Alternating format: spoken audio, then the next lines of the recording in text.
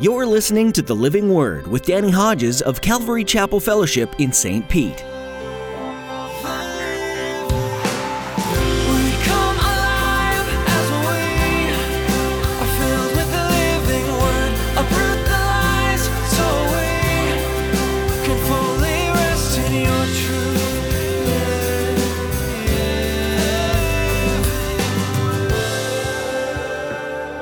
Here's what the Bible says, and it's sometimes a little hard to digest. Not only is death Adam's fault, death is our fault.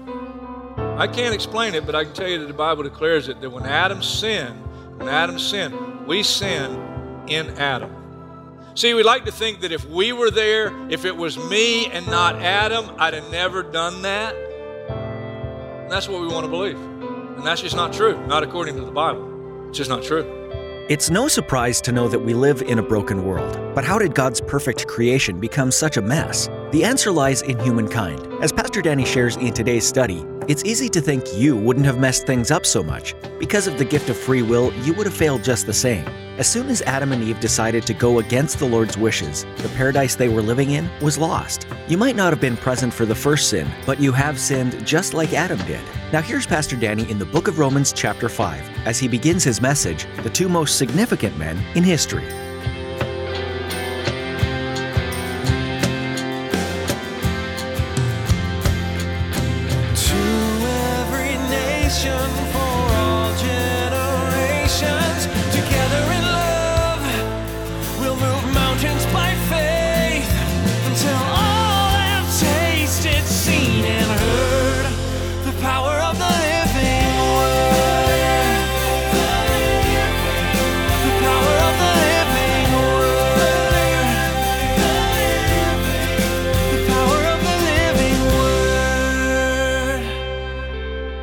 Romans chapter 5. Last we dealt with three things from the text, reasons to rejoice. There were three reasons in the text. We rejoice because we'll never suffer the wrath of God because of our faith in Christ. We rejoice in the hope of the glory of God, a coming day when He's going to make everything new, including us. We're going to get new bodies, and boy, do we need them. We rejoice in sufferings because sufferings have a purpose. Produces perseverance, perseverance, character, character, hope. Then we looked at the other side of that coin. Our present sufferings, Paul the Apostle would write in a few chapters in the book of Romans, our present sufferings aren't even worth comparing with the glory that'll be revealed in us. Now verse 12, therefore, just as sin entered the world through one man, and death through sin. And in this way, death came to all men because all sinned. For before the law was given, sin was in the world. But sin is not taken into account when there is no law. Nevertheless, death reigned from the time of Adam to the time of Moses. From the first man until God gave the law through Moses, sin was still in the world, and the ultimate consequence of sin was death. Even over those who did not sin by breaking a command, as did Adam, who was a pattern of the one to come. An interesting pattern. Verse 15, but the gift is not like the trespass. For if the many died by the transgression of the one man, how much more did God's grace and the gift that came by the grace of the one man, Jesus Christ, overflow to many? Again, the gift of God is not like the result of the one man's sin. The judgment followed one sin and brought condemnation.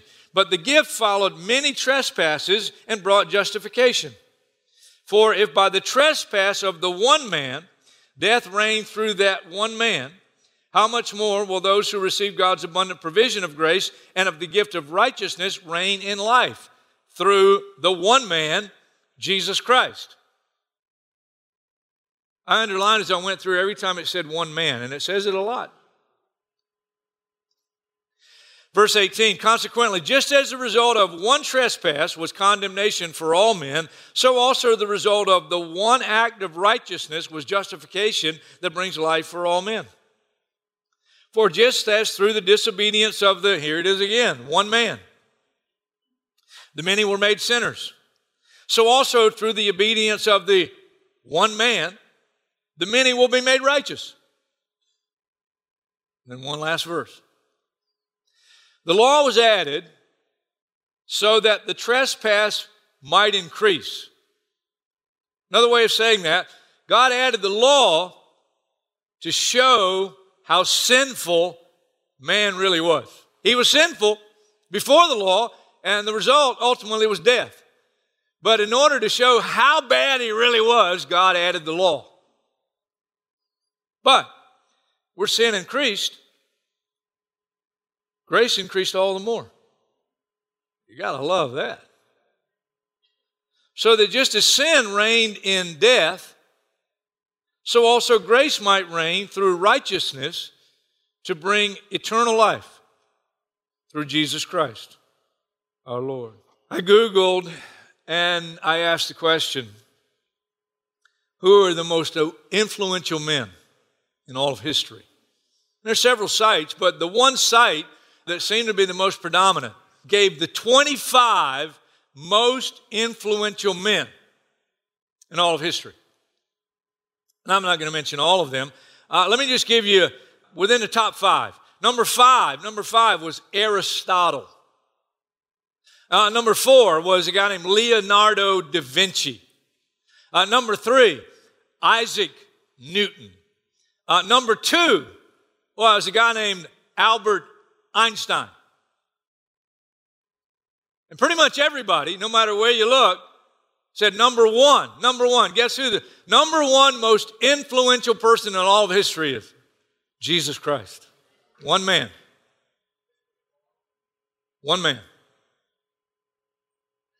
Now here's where I want to disagree and suggest that while they got it right, that Jesus is number 1 on the list of the most influential men in all of history, I want to suggest to you, based on our text this morning, that number 2, most influential man in all of history. Number 1 is Jesus Christ, and number 2 is a man named Adam. That's the second one man in the text. One man, Jesus Christ, one man, Adam. And the title of the message was easy, really. It's the 2 most significant men in all of history. One is Jesus Christ. Number 2 is Adam.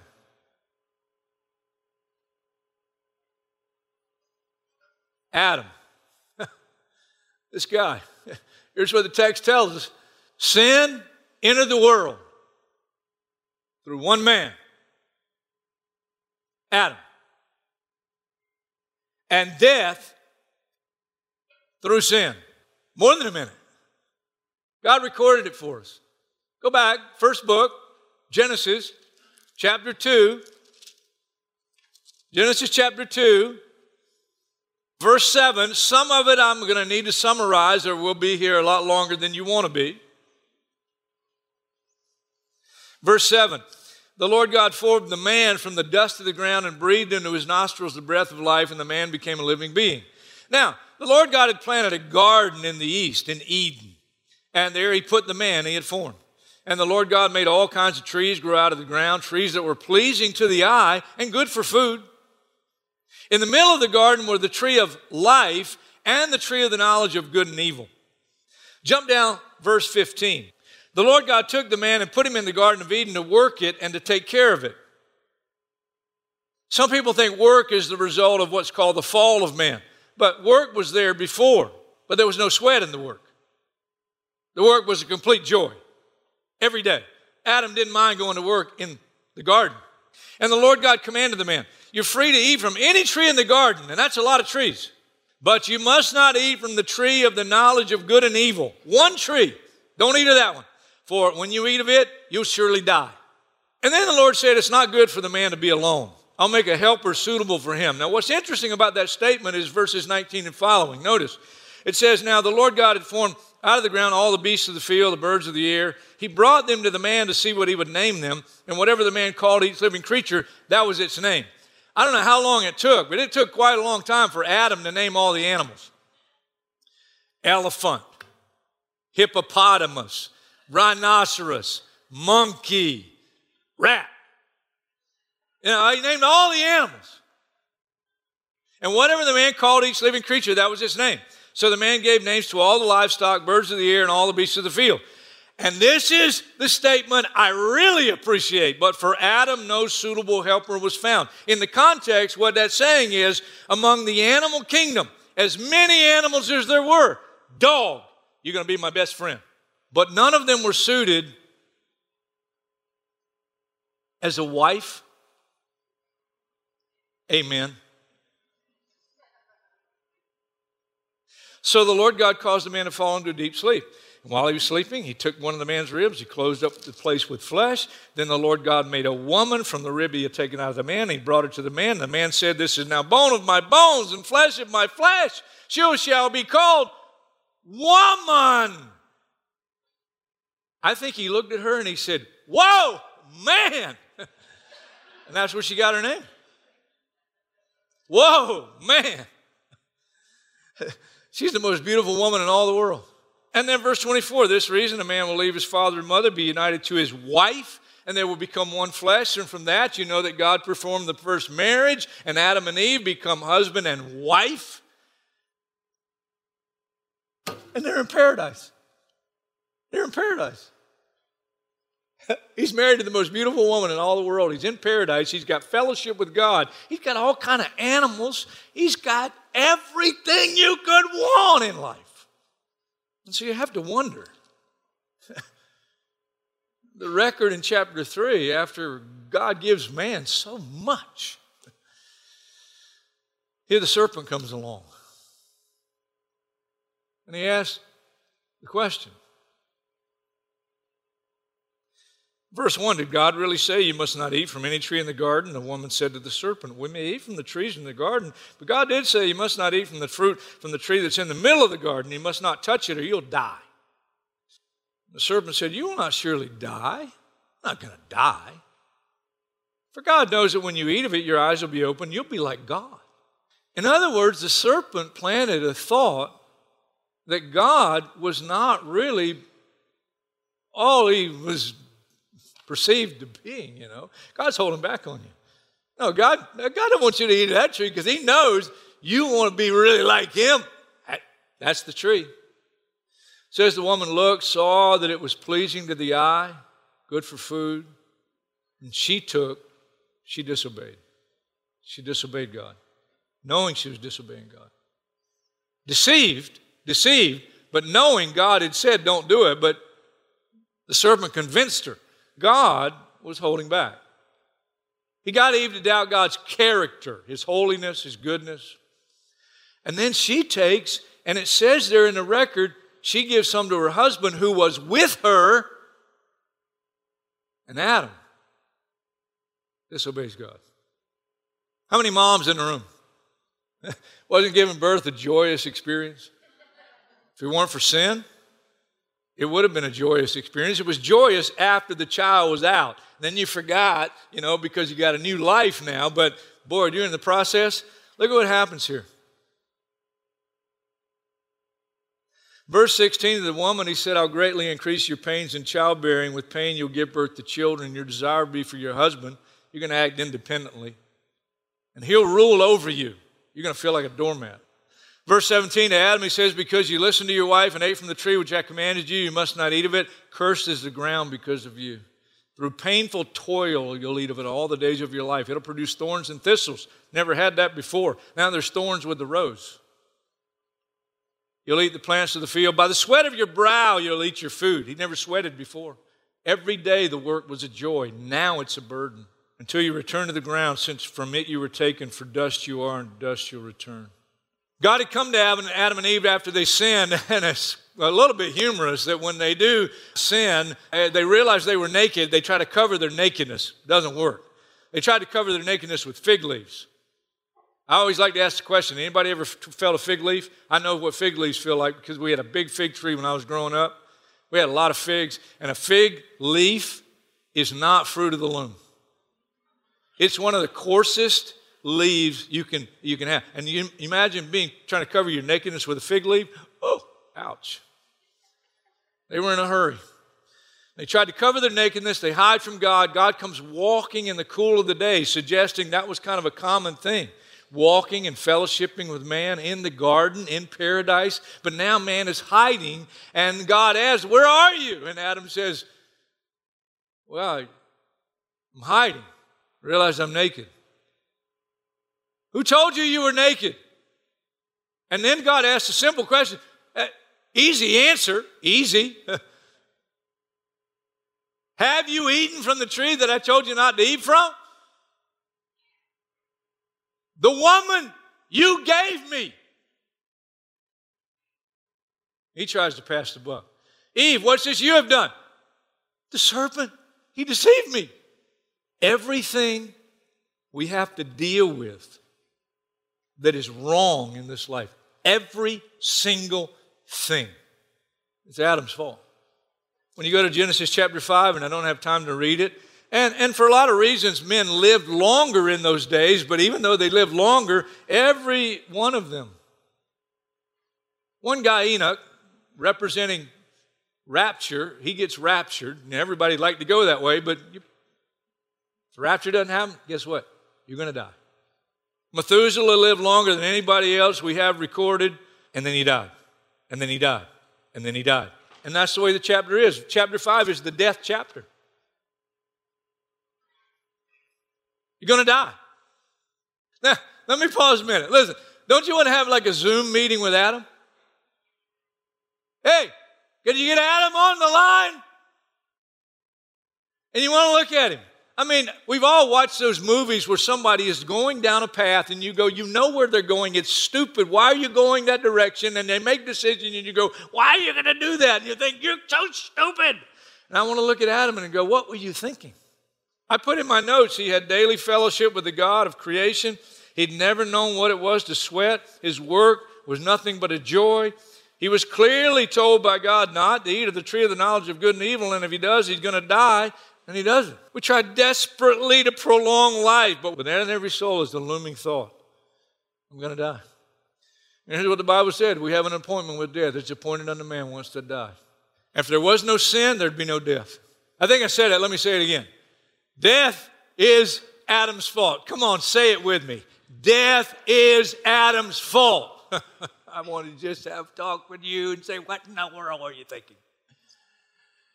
Look at all the trouble you got us into. But here's what the Bible says, and it's sometimes a little hard to digest. Not only is death Adam's fault, death is our fault. I can't explain it, but I can tell you that the Bible declares it, that when Adam sinned, we sinned in Adam. See, we like to think that if we were there, if it was me and not Adam, I'd have never done that. And that's what we want to believe. And that's just not true, not according to the Bible. It's just not true. As mysterious as it might be, we sinned in Adam. It's just like we were there. And here's what the Bible declares. We all like sheep have gone astray. Each of us has turned to his own way. And I'll tell you how real this is. Now God says, I'm going to give you, all right, everything that you lost. I'm going to give you paradise back. All you have to do is turn from your sin and receive my son, Jesus, the Christ, the Messiah. So why is it most people won't do that? Because we're just like Adam. I don't know if you know what sin means. Do you know what sin, the word sin means? It's a word this culture doesn't like at all.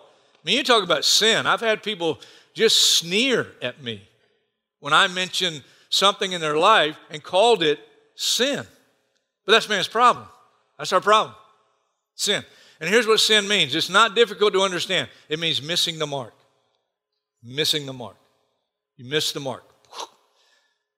For all have sinned and fall short of the glory of God. You miss the mark. Now, here's the good news. Jesus Christ is our hope, but Jesus Christ is our only hope. He's our only hope. Most influential man in all of history, Jesus Christ, and he's the answer. In Romans 6, we'll get to it soon, for the wages of sin is death, but the gift of God is eternal life through Jesus Christ our Lord. Let me pause here just a minute and try to encourage you. You say, wait a minute, if I put my faith in Jesus Christ, why am I still going to die? Good question.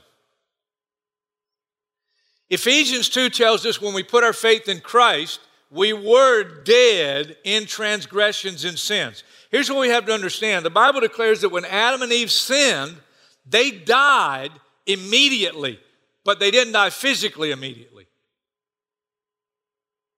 They died spiritually. Ephesians 2 verse 1, you were dead in your transgressions and sins.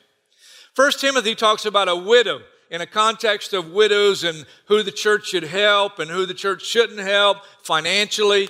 And it talks about widows who live for pleasure. And it says the widow who lives for pleasure, going away from their commitment to the Lord, is dead even while they live.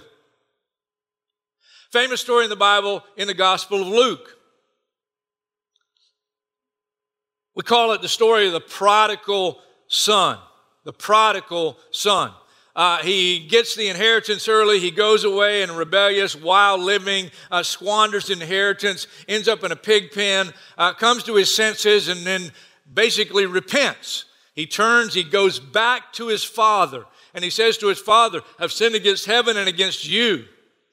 And the father throws a party. If you know that story, the father throws a party, and he says, my son, he was lost, but he's found. He was dead, but he's alive again. You see, they died spiritually, and because they died spiritually, they would one day die physically. One more text. Turn to the right from Romans, 1 Corinthians chapter 15. What a great, great text. Chapter 15, 1 Corinthians. Go down to verse 21. Since death came through a man, Adam, the resurrection of the dead comes also through a man. For as in Adam, all die. By the way, if you haven't received Christ as Lord and Savior, you are spiritually in Adam. In Adam. As in Adam, all die. So in Christ, all will be made alive. But each in his own turn. Christ, the first fruits. First fruits represented the coming crop, afterwards the harvest. The first fruits. Each in his own turn. Christ, the first fruits. He's risen from the dead, never to die again. He's the first fruits. Then when he comes, those who belong to him. Then the end will come when he hands over the kingdom to God the Father after he's destroyed all dominion, authority, and power. For he must reign until he has put all his enemies under his feet. Very important statement, verse 26. The last enemy to be destroyed is death. Hang with me. Jump down, 1 Corinthians 15, verse 45. So it is written, the first Adam became a living being.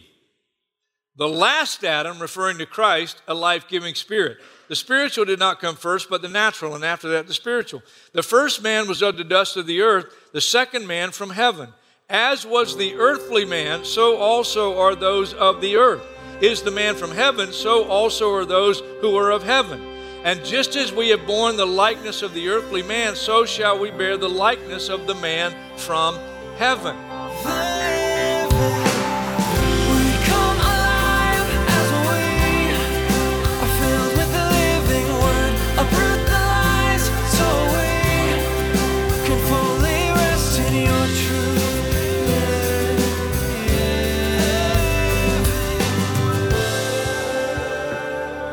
Thanks for joining us today to study the Book of Romans on the Living Word. You can check out more of Pastor Danny's teachings by visiting ccfstpete.church. Once you're there, just look under the Resources tab and click on Teachings. We'd also like to encourage you to subscribe to our YouTube channel to stay up to date on the latest videos. If you have any questions or would simply like to talk with us, please send us an email. Our address is info@ccfstpete.church. Again, that email address is info@ccfstpete.church. Be sure to let us know how we can be praying for you when you send us that email. In addition to that, we'd love to meet you in person. So if you're ever in the St. Petersburg area, feel free to join us for our weekly services at Calvary Chapel Fellowship. Check out our website for service times and all the information you need to join us. We're also live streaming our services for those who are unable to meet in person, so please don't let distance stop you from worshiping with us. Find out more on our website. Once again, that's ccfstpete.church. That's all the time we have for today, but we hope that today's teaching from the book of Romans has encouraged you. Be sure to join Pastor Danny Hodges next time, right here on The Living Word.